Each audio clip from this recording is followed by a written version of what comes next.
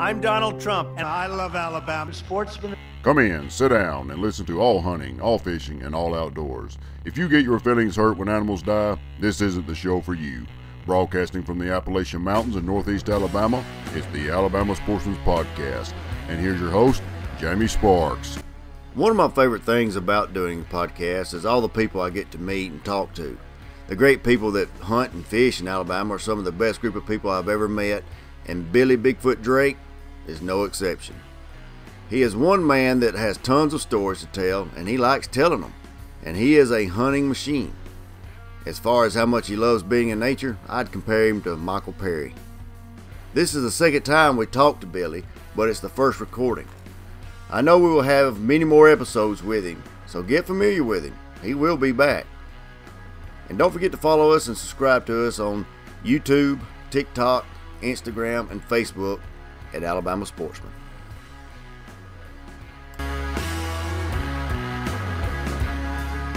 Well, we had you on, not long ago, right when you killed this deer, and we had some technical difficulties on our podcast. On some of our equipment, but we got you back on. We really appreciate you, taking the time to be on here with us. And you got a great story, man. You are one fun person to talk to, and I know when people hear this story right here, they're really going to enjoy it. So, Billy, we really appreciate you coming back on, and tell us a little bit about your hunt and how you hunt. And first of all, let's talk about this 156-inch deer you killed. Well, I appreciate you having me back on. I see if I can do this the second time and do it without the teleprompter like Brandon would. Yeah. But yeah, I've been hunting in Paint Rock Valley most all my life, and it's kind of dear to my heart. My family's had a place up there since like the late 1800s. We just recently sold the place. All the elders had died off, but that's where I grew up and cut my teeth hunting was in Paint Rock Valley, and it was 1,000 acres. And the reason I'm starting this off with Paint Rock Valley, because like I said, it's really dear to my heart, and it's Jackson County. It's really unique place to hunt deer. Mm-hmm. It's very rugged. But yeah, my parents carried me up there as a kid, even at 12, 13 years old. And I would carry my best friends, and we'd spend all weekend just walking in the mountains and, jumping deer and being excited about it. And coming around the house there one day with my parents, a big old buck. Looking back, even to this day, he was probably a 150 class buck, I'm telling you. Wow. He was really wide, and he was huge, and he was just standing right behind the old home place. Used to be a slave quarters back there. When we remodeled it, we tore all that place down in the back there and remodeled this old house. And that buck was standing back there where that green grass was coming up, and we just stood there, me and my friend and my mother, looking at him. And I was probably about 14, and he just slowly walked up the mountain. It's so majestic. And that was the day that I got hooked. And when I went back to school, during the library hours, I would even look up every book I could find about deer and deer hunting and everything I needed to know. And I taught my dad into getting me a Harrington and Richardson 20-gauge single-shot shotgun. And they got me a slug, and I started hunting. And like I said, those mountains are very rugged, and they beat me down most of the time, that place did. But starting out, I was real lucky to get some pretty nice deer, where my cousin was the only other one that really hunted the place, and he was older than me.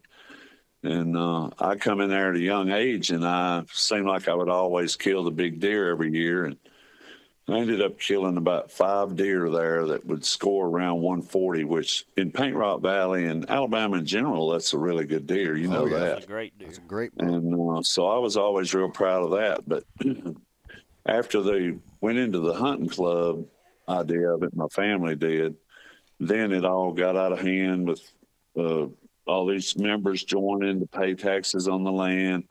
They would even build like garages under their shooting stands to park their four-wheelers in, or three-wheelers at the time. That was one of the first things that came out, was the three-wheelers. And to this day, I still think that was the worst thing that ever happened to the deer hunting, because most of the big deer I ever killed was up there walking the roads and sneaking.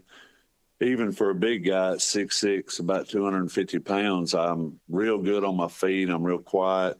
And once, I done walked an hour and a half, and then here comes some 65, 70-year-old man on his three-wheeler riding right up to me. It changed everything.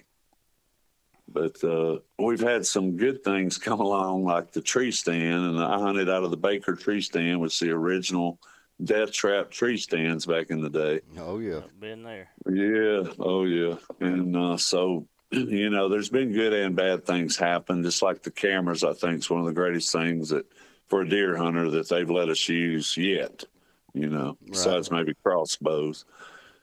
But anyway, I would kill the big deer every year on this place. Well, the last, 15 years, I haven't hardly hunted it much because they've had it leased to about 20 hunters. And I just didn't like to go up there because they're just shooting everything and don't let the deer get any age on them. So I've been basically hunting bits and spots of land I have around town because I'm trying to get a big deer. And a couple of my spots are only like 5 and 10 acre spots here in town with bow hunting. And I hunt black warrior a good bit deep in there, but haven't really been on any big deer in several years. But I got this chance. The family, like I said, the elders had passed away, and they decided to sell the property. The young people did, and I took my share, and I've been looking around, and really thought I wasn't going to find anything because the price of land is just phenomenal right now, even in the middle of nowhere. And I saw this ad on there for the most remote land in Alabama. That's what it said. And it was 39 acres, and it's a 45-minute four-wheeler ride to get back there to it from the lock gate. And, of course, that was just all right down my alley. Right.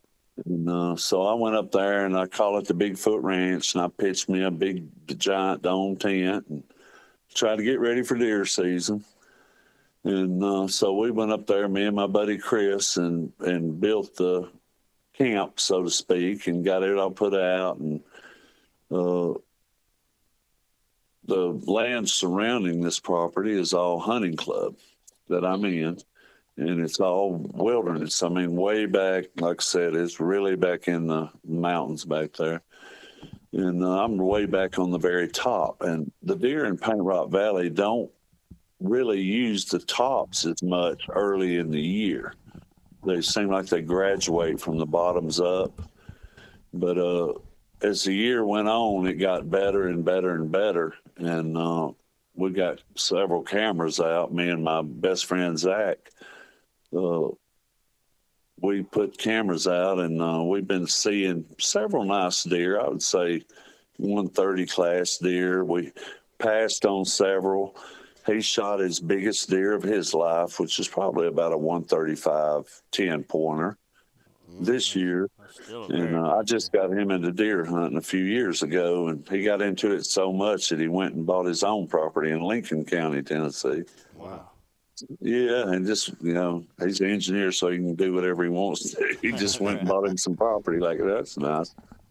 But, yes, he took his best deer, and so we've been hunting this particular area, and it's a bedding area, which in Paint Rock Valley, when I say bedding area, it's not always, a logged area or even really just a thick area, a small area. It's a lot of times it can be rocks. I mean, if you've got an area on your property in Paint Rock Valley that's, 20, 30 acres of just big, giant rocks, it may look to you like it's not the kind of place that, you would consider a bedding area. But I've found that these really big bucks, and we've got several on cameras in little cracks in rocks practically, that just, they stay in them rocks and they feel safe in there. But this particular area that this deer came from was like we think a tornado may have went through there. Mm-hmm. Several years ago, because it's a logged area. They do a lot of logging up there, but this particular area doesn't have any stumps or any trees where they cut anything, but yet it's super thick, and it runs all the way from the bottom of the mountain to the top. And in those mountains in Paint Rock Valley, that's ideal for holding deer. And so we set some cameras inside of that. And most people obviously stay outside of the bedding area, but I'm a little different in that way too, because I like to hunt where I'm going to see like 50 yards on windy deer trails and the super thick, rocky, nobody else is going to hunt in our places. And so we had cameras in there, and we're actually hunting a nice deer that I'd never seen this year in person. And so we got those cameras in there, right? So that morning, I went, I'm supposed to meet Zach coming in from the other way. I hunted totally different area, walked about a half a mile, and it's a little earlier than I'm supposed to meet him. So I just sat low in this bedding area looking up the hill. And about 9:30, I saw a really nice buck move along. There's a series of 4 trails.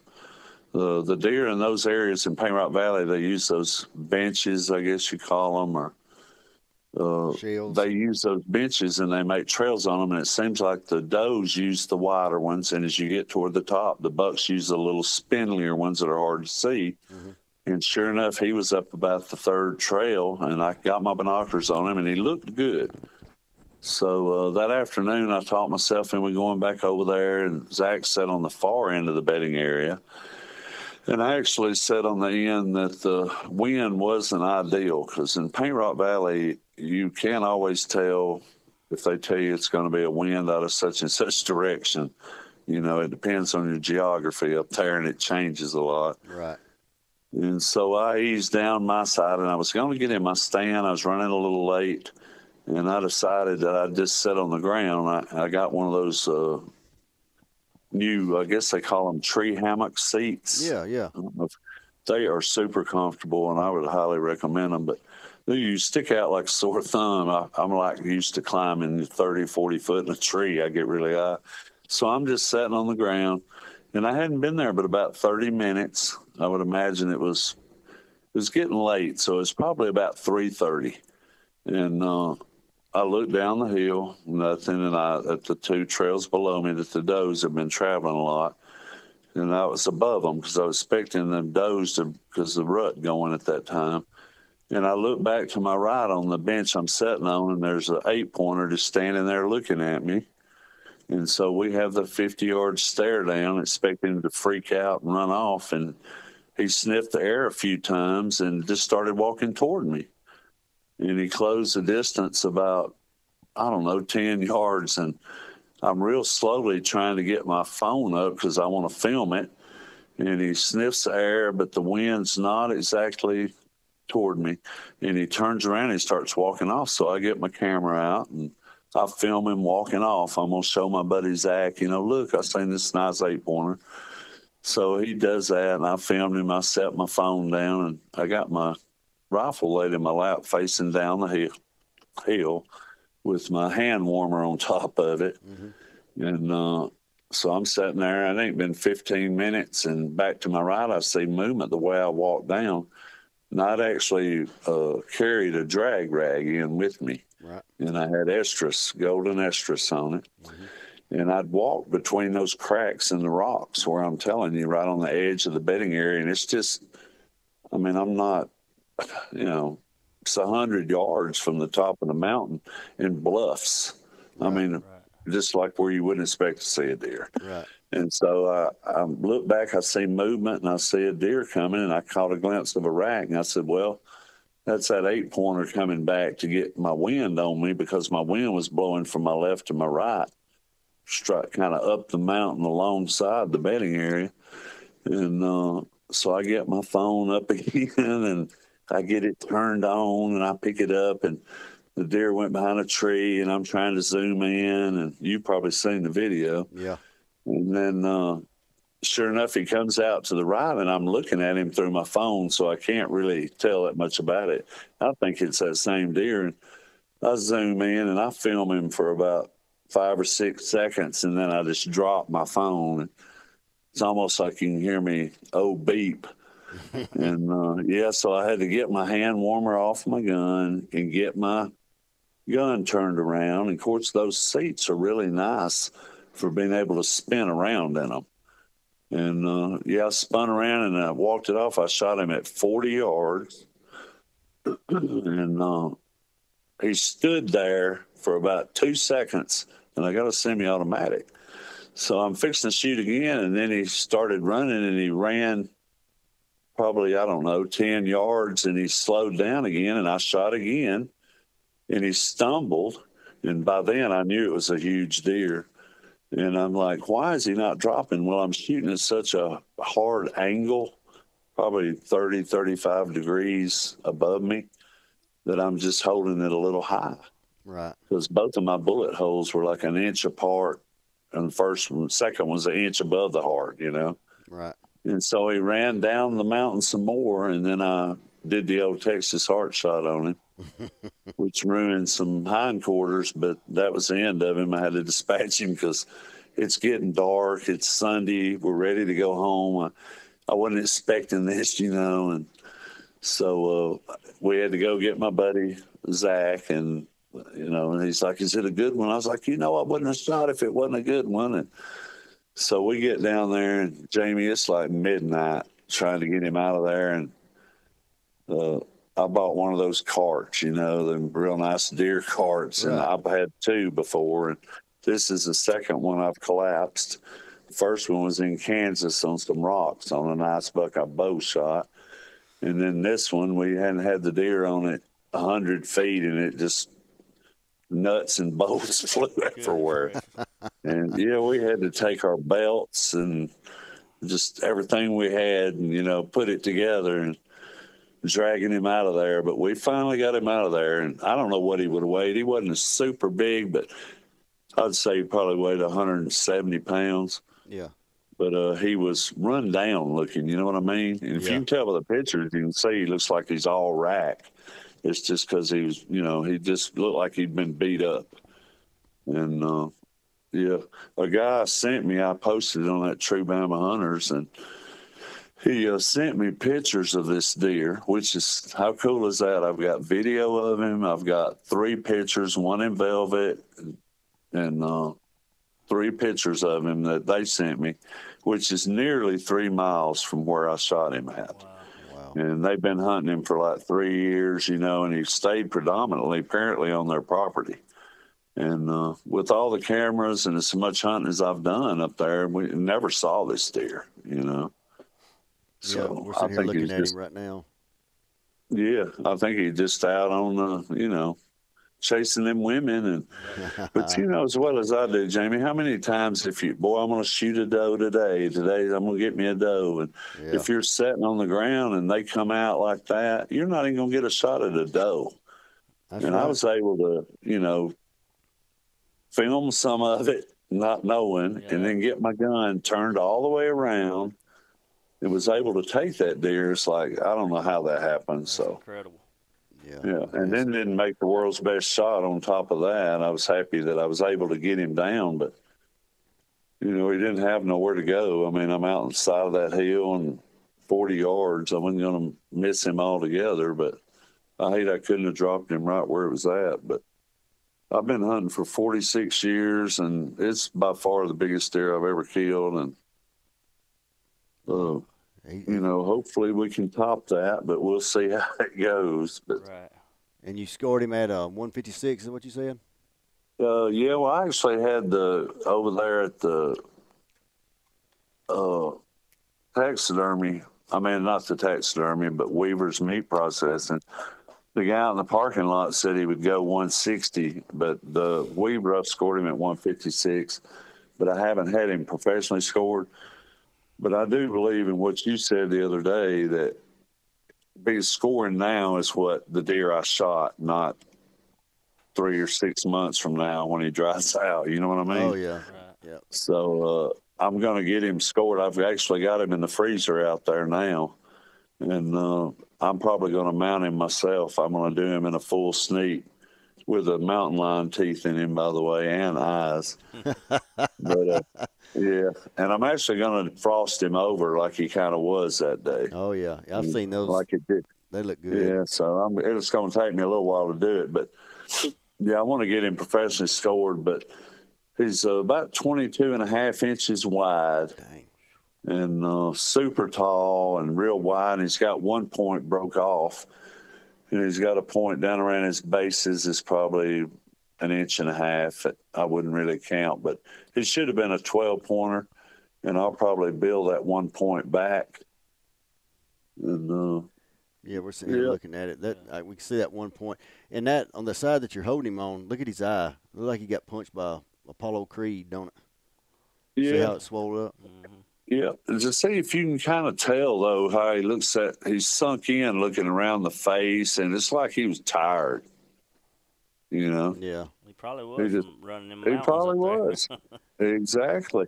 And in this particular area I'm hunting, there's several bucks in there. I mean, the does are really using it too. And it's so thick in there that you really, you can't, I say you can't hunt it. And I like saying that because I don't want people to hunt those places.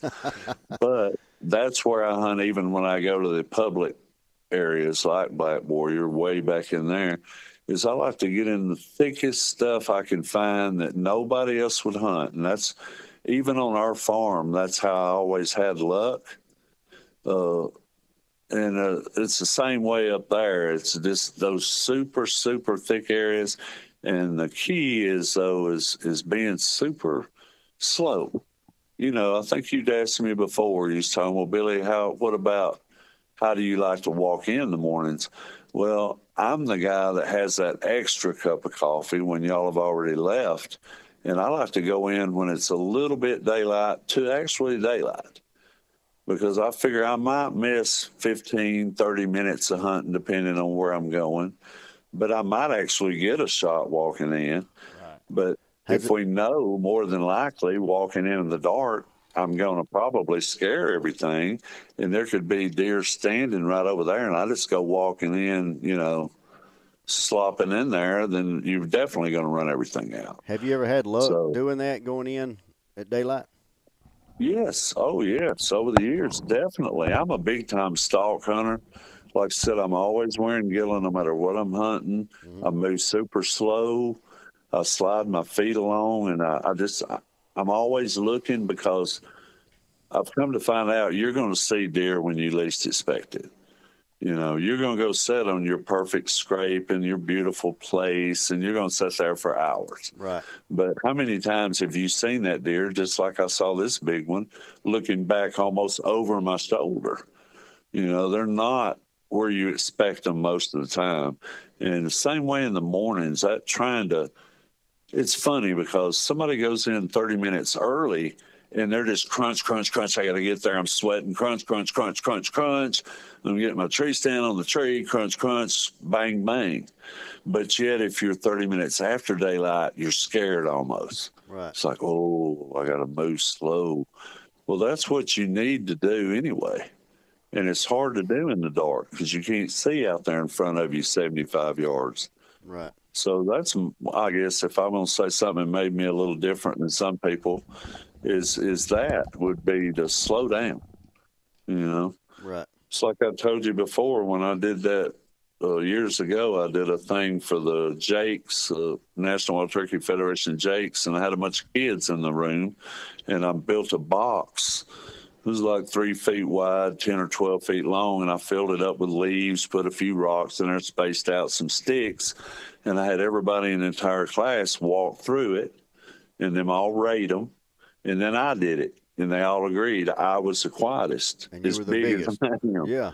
Because I was probably, 3 to 5 minutes slower than everybody else. Right. They're all trying to do it. The pressure's on, just like it is hunting. Yeah, and they're trying to get through there, and they're in that hurry. And as much as deer can smell you and other things, I really feel like they feel vibrations when you get close. Because I know y'all have all been with people that stomp the ground, and they're like dragging a cinder block. Oh yeah, that's just pure woodsmanship that you're describing there. That a lot of people lack nowadays. Yeah, and it's not hard to get. It's nothing special. It's just, it's slowing down in general. you know, a lot of places now, including my place up there, you can use your phone, and you think, oh, that's terrible. I'm in the wilderness. I can look at my phone. But I don't necessarily agree with that.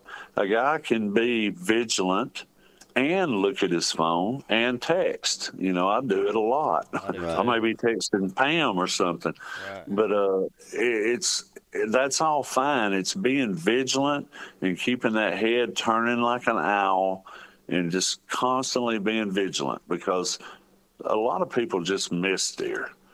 And like I said, if anything about hunting Paint Rock Valley is try to, if your lease or your land has anything like a bedding area, is you don't have to just stay completely out of it. That's my opinion. But you can penetrate in there a little bit if you're super, super slow. You climb super, super high in a tree and you got the wind right. You know, if it's one of them shifty wind days, yeah, you don't want to be in there and ruin your bedding area. But that's the only way you're really going to kill these big deer early in the year. Right. So when you can get lucky somewhere, but they get up and move around inside of there a little bit during the daytime. Yeah, that's where they're going to move during the daytime. Right. Most of the time. That's the only place. You know that. I mean, there's people get them all times of the year, but for the most part, you look, it's late January. That's when they've lost their mind, like this one, and they're just out on the walkabout. Yep. And But, the day you killed this deer, was it really cold, really windy and cold? Yes, it was super cold. That's why I tell you, I think I got the bronchitis that weekend. Right. Yeah, it was that kind of cold that, you know, we've been sitting all day long, 2 days in a row, Friday and Saturday, and then it was Sunday. And I had went out on Sunday because we had to do some work up at the Bigfoot Ranch, and we messed around kind of late, and I would have hunted all day that day. But, yeah, just breathing that cold air and that wind up in that tree. And that's another thing. I do climb really high. Like I said, I started out in the Bakers, but now I have the Summit 180, which I feel like is the most safest, best stand on earth, and they don't pay me a dime. But I climb super high in a tree. Sometimes I actually need binoculars, really, to make sure if it's a deer I might be interested in shooting, because I'm so high up there, it's hard to tell, you know, really. Wow. Yeah. But I think it's really important, especially when you go in those thick areas and you find that winding buck trail. Get in there about 30 or 50 yards, find you a tree and climb straight up it. And don't worry about looking all around. You just look right down at that honeysuckle or whatever's in there. And, and do that. And the main thing is obviously wear that safety belt and use it when you get on the tree. Don't use it when you get up there. Use it all the way up and down. Yes, sir. That's right. I listened to that show you did with dude that Willie Butts. Yes, yeah. And he didn't have it on, and he got around and got caught on the stand. And I don't really use too much ladders or lock-ons. I mean, I used to climb some trees with tree climbing gear, but just the saddles and all that. Like I said, I'm nearly 60 years old, and I just more of a tree stand person. But you need that safety belt on at all times, even somehow climbing those stick stands or whatever. Right. But I would like to see something that, I guess that lifeline now is that thing that you hook to, right, and it goes up and down with you. Yeah, that's it. Yeah. That's a great idea. It is. It really is. It really is. Yeah. But that's pretty much how my hunt went down. What time? I was lucky like the next guy, but I paid my dues, believe me. So it's one of them that I felt like, you know, all that I've done, all the hailstorms I've hunted in, freezing rain, locked yourself out of the car, everything you could ever dream of in 46 years. Right. I finally got one I'm really, really, really proud of. So. That's a great deer, man. It and is. you got him in the afternoon, right? I get him in the afternoon like that too. It was a little bit of a pain with it getting dark and dealing with it, but thank goodness I had help. You know, it's like hunting down there on Bankhead. I go so far in there that actually, I'm going Saturday hunting pigs with a 22 Magnum. Right. Anybody that wants to go, y'all are more than welcome. Shoot, I'd love to do that. I think I got a little work I got to do. Yeah. But I always, everybody like, why do you go down there and shoot a deer down there? You can't get it out. And I'm like, believe me, if I get the kind of deer that I want to get out of here, right? Like, what was the guy's name that killed the state record again? Michael Perry. Yeah, one that Michael got. Well, I'll worry about getting it out later, Jamie. He said he never we'll call worries my about boss. that. I'll call you. We'll figure that part out. That's right. Yeah, he told us he never ever worries about that. He said he worries about that after he gets them. You know what I mean? If you sit there worrying about that, you can actually even talk yourself into leaving. You know, and not finishing out your hunt. I'll tell you a good quick story about that while I'm talking. I hunt a spot back in there. It's exactly 4 miles according to the onyx hunt. And so where I'm hunting back there is you got to hike all the way down the hiking trail. Then you get off the hiking trail and you go about maybe 3/4 of a mile off the trail. Then you got to climb up a bluff and you're on this small running ridge. It's really unique, and it borders another area that I think a tornado went through years ago. And so I want to get a tree stand back there, right? Because I'm a tree stand hunter. Mm-hmm. So somehow I was able at my age to get a tree stand back there, finally. And I had this ultimate little blind I built on top of the ground with cedar limbs. Mm-hmm. And there's scrapes back there and huge rubs, big as any I've seen in Saskatchewan or Kansas. So I'm all excited. Well, I was able to get a Summit open shot stand back there. And I told you how big I am. Yep. So that's a terrible stand for me. But I was able to get it back there, right? And I got it up that bluff. This is all before daylight. And I got it up that tree I've been looking at from my ground blind all this time. And I got up that tree and I'm thinking, man, I am the real hunter, man. How many people are back here and in a stand in this great spot? Well, sure enough, that morning, a deer came from right over behind where my blind was. The only cedar tree, it's an old logging yard right up there on top, the only cedar tree there. And he stood behind it probably at 75 yards. And I've heard deer blow all my life, big bucks. He blew like nothing I've ever heard, like for 15 minutes. Wow. And I'm up in this dang tree stand and I can't see anything. So I'm the perfect example of trying too hard sometimes, you know what I mean? Yep. Yeah. Yeah. If I'd have been in that ground blind, I might have been a Michael Perry deer, but wow. I've been after him. Yeah, I've been after him ever since, but he's probably dead now. So you have seen some big deer up there in the Bankhead too? I took a really good deer. It's probably been 10 years ago. It was probably 137, right. 38. That's a great deer. Mm-hmm. Yeah, it was a nice deer, but that's the only one I've laid eyes on. But I've been on tracks and sign and rubs like crazy. We don't have much luck with cameras back there. They get stolen a lot of times. Right. Being an old school hunter, Jamie, I'm just now really starting to get into this camera thing. And that changed the game for everybody. Yep.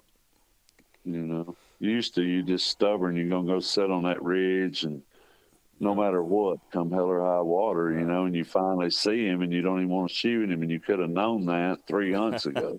Right. When you said they changed the game, how did they help you? I know everybody uses the cameras their own way, right. You know, and we got certain ways we use our cameras. Do you do yours any certain way that you know that you think most hunters don't, or you just put them up and go? Or? A lot of people put them just you know, in them certain spots they want to hunt or whatever, but I seem like I keep one on me a lot and I move around a lot, and it's like I may put it out for a night or two, you know, and That's then I get idea. it again, I check it out, and then I'm moving again, and I may want to move. It may not be, you know, 30 yards I may move it, But as good as they are, we're not always perfect. We're reading exactly where the deer is going to be. So if you can put it somewhere and you think, well, I ain't really seen no deer on this trail, but who knows? He walked right behind the camera, 4 times. So move it around a little bit, and carry one in your backpack all the time. That's a good idea. They ain't always got to be out. Have one ready to put out all the time. That's a good idea. You could even go to Walmart or wherever you go, buy your cameras and buy one of those little cheap, like a Tasco, $28, and keep it on you. When you find a spot, just throw it out. I mean, because it's like I said before, you're trying to just get a picture of a deer. You're not trying to build, some kind of shrine to it. Make a video. Exactly. Yeah. You just want to know if he's there. It's hugely important to. It's like I tell you, up there in the valley, those bedding areas are usually around the wet areas. There's a lot of cane on them benches, and those deer stay in it really thick. And it seems like they'll have trails going up and down, maybe one or two, maybe one, but there'll be several going in from the sides. Well, when you're putting it in on that lateral part down at the bottom or wherever you're top, you may need to put it here and then put another one, or move it down 30 yards, move it down 30 yards, and to figure out exactly kind of how they're moving, Right. Instead of just putting it on this one trail and saying, oh, this is what's going on in here, because not necessarily. I mean, a deer have to travel a lot on a trail to make a trail. Right. And most of the time, the bucks don't do that. So, put it more in the geographic areas that a deer has to cut through, and those cracks in the rocks or the thick cane. And it may not be a wore-out trail. You may see a deer track or two, and put it out for a day or two, and you're going to be back there, Sunday afternoon, and check it again, move it again. That's what Michael was talking about. When he goes in, Michael Perry, when he goes into that big forest up there, he looks for one track, maybe, in a crossing, or, he just looks for just that one thing that can give him, okay, there's a deer in this area. Let me see if I can find this deer. Well, other than knowing, when you see a track, it is a great thing, obviously. And having a camera would be obviously good. But when you see that track, you know what I mean? That's right. Hey, that's a big deer. But you don't know that he may have a deformed rack, or he may have this or that. You still don't know, right. So that camera helps you get closer to that. But I'm a firm believer that even with the pressure and all that, Black Warrior is incredible. Right. There's some huge deer in there. Obviously, he's a good example of that, but there's not a lot of them, and I don't understand that. I'm not a game warden or conservation person that knows maybe the answer, but some people like to point toward the pigs, but I don't know. They just did away with a special season this year on pigs, so I don't know what that means, but the oaks in there, and I mean, the acorns, it's like walking on marbles. Right. I've never seen better habitat to not see worlds of deer. So, but if you're like me and like a lot of us, I can get a doe for some eating and all that, but to try to shoot that old mossy horn like that, even if there's one in there, that keeps you going, don't it? Oh yeah. Heck yeah. I really, like I said, I've been hunting a lot of years, and taking that deer, just getting to meet fine people like y'all is really all worth it.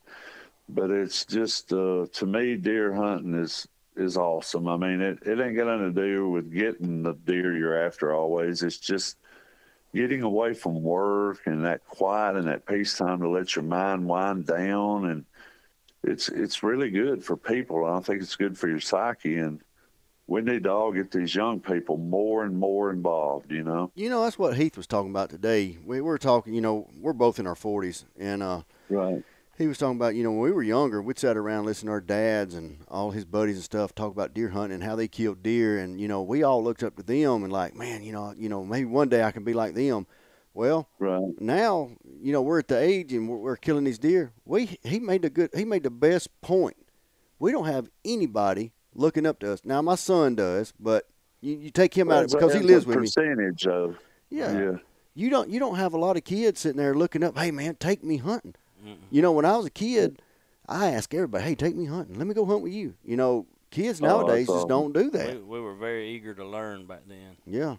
And, man, kids nowadays just, I don't know what it is. I don't know either. I don't think it's anything to do with the actual killing of an animal or any of that. It's just there's so much for them to do, maybe. Right. I don't know. I believe that's what it is. You know, like I said, my mom would carry me up there and leave me all weekend from, 12 to 14 years old. I mean, and I wasn't into no good. I was only just walking in the mountains, and thought I was in heaven. Yep, it's just a different time. Yeah, I've actually carried kids up there that just was bored out of their skulls, Yeah. And I actually had a four-wheeler there for one kid to ride, and he was still bored out of his skull. Yeah, we didn't have the video games and exactly all that and also we didn't have we didn't have as much. Seems like we didn't go as far back then. People, everybody had a car or trucks and whatever, but we didn't go far. You know what I mean? I mean, a trip to town was a big deal back then. Yeah. And now it's just hard. Normal. It's hard a lot of places to get a kid, to a place because everything now has went to big leases, and a lot of them you can carry your kid, which is fabulous. But it's just, I don't know, and to keep their attention, and like you said, to carry them far and deep in the woods, it's a lot of work involved. Right. Yeah. I don't know. I think there's plenty of young people that are involved and think it's great, but there's also a lot of them that aren't interested that's going to show up more and more in the future. Right. Yep. I think it's not only good physically, but it's good mentally, and it's just good to learn where they came from. Yeah. And it's like the show says, if you're offended by killing animals, well, this ain't the show for you. Or don't go. Just don't watch it. I mean, we've been hunting animals since we were Cro-Magnon, I guess. That's right. We were talking earlier about all this social media and stuff before we started this podcast, and everybody tells you got to be on all platforms, and we got on TikTok, and Heath killed a really nice buck, a buck he'd been after at our hunt club this year, and it was a 130-inch deer. It was an old deer. That's a good thing about it. He's a 6-year-old deer. That's what I like. Yeah, and so the very first video I done, we built a tornado come through and dropped a big pin oak tree right on our old sign-in house that'd been there since the late 1800s. So we had to rebuild it back. Me and Heath and a couple of other members rebuilt it back. But anyway, so we got this rough cut lumber cabin sitting right there with a front porch we built onto it, and we grabbed Heath's deer and we got it sitting up there, like something you'd see back in the old days, And so we done a video of it and put it on there. Man, I mean, overnight it got like 10,000 views. And, man, our followers just jumped. I mean, we had like 2,000 followers in one night. And, man, awesome. Dang, TikTok hit me. Man, they got me, banned me for 24 hours. Well, the next day I got on there and I said, if you don't like hunting and fishing and dead animals, you're not going to like our videos. Well, the very next one was my dad, sculling out working on a skull mount for one of our members. And they got me again. They got me for another 24 hours. And then, hey, since December, I've been blocked on there 12 times. And this last one got me, a friend of ours, Neil, somebody wanted to see one of his deer. So we put just an old grip and grin, he just sitting there holding a deer, smiling. They banned me for 2 weeks. 2 weeks. It's just amazing, ain't it? Man, but women can get on there half naked. Men can get on there doing whatever they want to do. And nobody says a thing. But it's amazing to me that, like you said, it's a double standard on a lot of things. But in some ways, I don't like some of the things that we do as hunters. But if you don't have any place to tie your deer down or put it under wraps, unless he's a great big buck, everybody wants to show him off, I understand. Yeah. I'm as a hunter, I'd rather not be sitting in McDonald's with my kid or even myself and watch a doe that's just bleeding all over the four-wheeler and the trailer sitting right at the drive-thru right in front of the window. Right. And I know we're always going to see that, but there's just certain places that I don't know that it may not set a good precedent for the average non-hunter, so to speak. I feel the same way. I try not to parade my deer. Maybe an antler sticking up out of the back or something, but not the. Yeah, I mean, I know we're going to all do it some, and we can't help it. We want that cheeseburger. But this year, I got a little Ford Ranger that I drive back and forth to work. When the particular weekend when I got my deer, I drove it down to the hunting club that weekend, and when you go back and forth to the hunting club, you got to hold that little truck won't hold much. Well, I got that deer, and I had to drive 2.5 hours with this big old buck just sticking up out of the back of the truck, and I just felt like everybody was looking at me, and I was like, oh yeah, I really felt weird. It's a different like when we were kids. I mean, you put that joker on the dog box or on the tailgate. A lot of people even put them on the hood now. I feel weird when I got a up in Paint Rock Valley, like I said, where I got a lot of my nicer deer growing up, but it was Christmas Day, and back in the day, knowing all them people up there and being kin to a lot of them, and we would just run around and do deer drives all day, and I still love doing those. I just don't have a place to do them, but we used to ride around. We'd jump out of the truck, and I was a young guy in the group, so I'm sure they'd always put me in the least desirable. Yeah. So anyway, we're down there in front of the grain sheller where I worked as a teenager up there in Holly Tree. And we're down there in that bottom. I don't remember. There's 10 or so of us, and they put me around on the roadside around there in the horseshoe of them woods.